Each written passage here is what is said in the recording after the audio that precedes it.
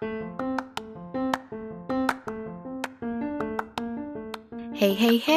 how's it going everyone?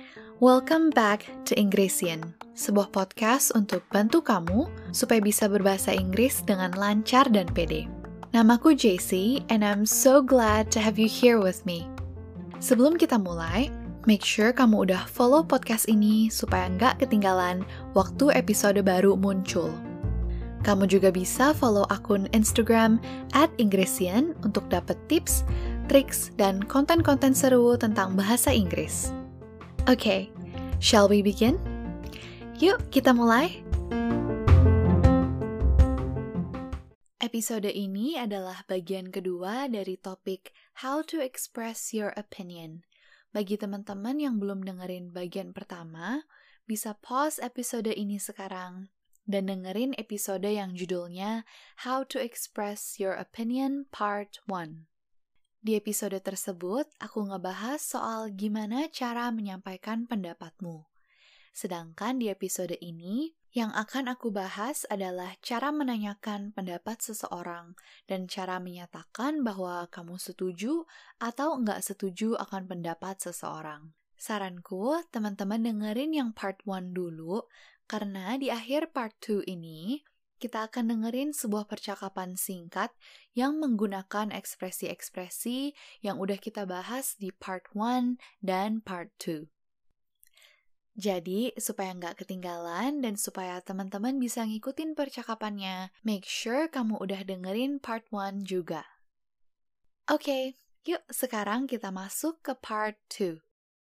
Untuk menanyakan pendapat seseorang, ada beberapa cara lain selain menggunakan kalimat what do you think. Bukan berarti what do you think salah ya teman-teman, but it's always good to know beberapa variasi yang bisa dipakai, supaya nggak monoton ketika kamu berbahasa Inggris.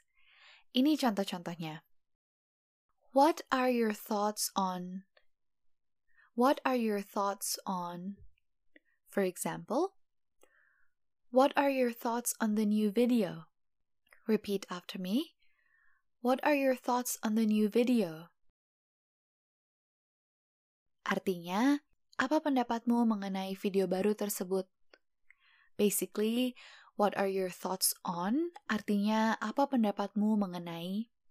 Jadi, teman-teman bisa lengkapin sendiri kalimatnya dengan hal yang kamu lagi bicarakan. How do you feel about? How do you feel about? For example, how do you feel about your new job? Repeat after me. How do you feel about your new job? Artinya kurang lebih, gimana pekerjaan barumu? Kalimat yang ini cocok dipakai ketika kamu ingin menanyakan perasaan seseorang tentang sesuatu. Tentunya karena kata feel di kalimat tersebut ya teman-teman. How do you feel about your new job? Kamu lagi cari tahu apakah dia senang, suka, atau nggak suka sama pekerjaan barunya. Don't you think that? Don't you think that? For example, don't you think that it's too expensive? Repeat after me. Don't you think that it's too expensive? Artinya seperti, ya nggak sih? Misalnya, your friend is about to buy something dan menurutmu harganya terlalu mahal. Kamu bisa bilang, don't you think it's too expensive? Atau kamu bisa balik kalimatnya. It's too expensive, don't you think? Terlalu mahal, ya nggak sih? Nah, sekarang let's talk about agreeing and disagreeing. Misalnya, temanmu bilang, I think the computer was the best invention of the 20th century. Menurutku, komputer adalah penemuan terbaik di abad ke-20. Untuk menyatakan bahwa kamu setuju akan pendapatnya, kamu bisa menggunakan kalimat-kalimat singkat dan jelas seperti contoh-contoh berikut. Repeat after me. Definitely. Me too. So do I. I agree. Nah, di sini teman-teman, agree adalah sebuah kata kerja. Jadi, kita mesti hati-hati, jangan sampai bikin kesalahan bilang I am agree. Ini kesalahan yang umum banget nih teman-teman. Jadi diingat-ingat ya, I agree. That's it. Itu yang benar. Kamu juga bisa kasih alasan kenapa kamu setuju dengan pendapat temanmu.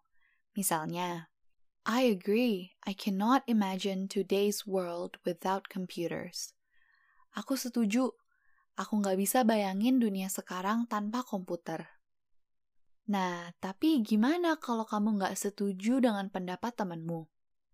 Untuk percakapan dengan teman dekat atau keluarga, kita bisa pakai frasa-frasa informal seperti contoh-contoh berikut ini.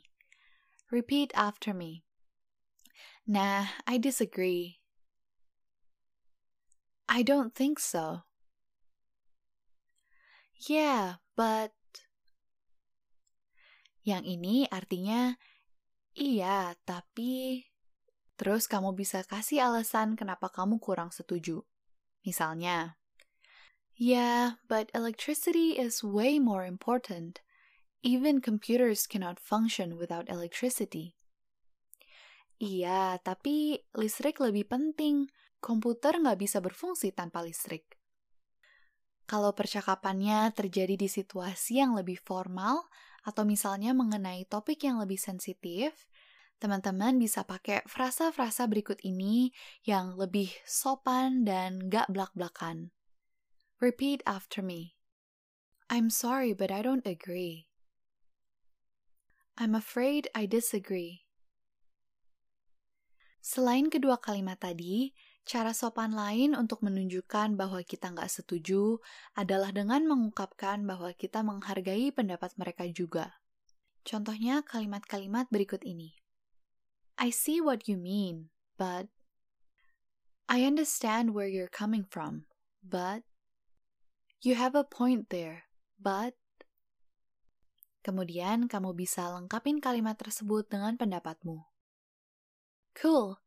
Now that we know gimana cara mengungkapkan pendapat kita, menanyakan pendapat orang lain, kemudian menyatakan persetujuan atau ketidaksetujuan kita, let's listen to this short conversation.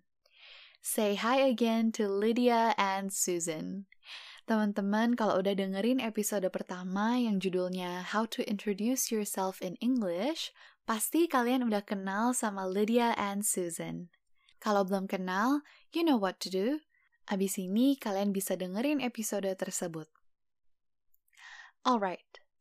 Lydia and Susan bumped into each other after a music concert. Lydia ketemu Susan setelah menghadiri sebuah konser musik. Susan, nice seeing you again. Did you enjoy the concert? Hey Lydia, nice seeing you too. I did enjoy it, although personally I feel that it was a bit long. I got a little bored in the end. Yeah, I see what you mean, but the performance overall was really good, don't you think? Yeah, I agree. What are your thoughts on the new singer, Lydia? She's much better than the last singer.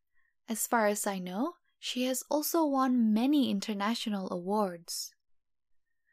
Really? I'm afraid I disagree. I enjoyed listening to the last singer much more. Anyway, it is a matter of preference. Absolutely. Well, nice bumping into you, Susan. I'll get going. Enjoy the rest of your night. You too, Lydia. See you around. There you go, teman-teman.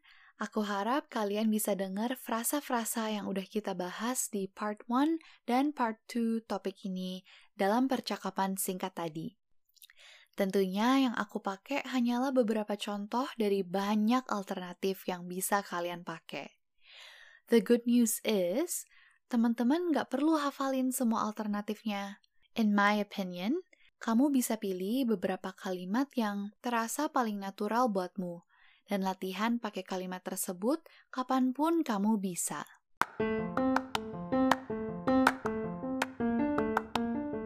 That's it for today's episode. Thank you so much for listening. Aku harap episode ini berguna bagi teman-teman. Jangan lupa latihan terus dan follow podcast ini supaya kamu gak ketinggalan waktu ada episode baru. Also, check @Ingresian on Instagram for more tips and tricks. Kalian juga bisa DM aku kalau punya pertanyaan atau bahkan kritik dan saran. I'll see you in the next episode. Have a great day.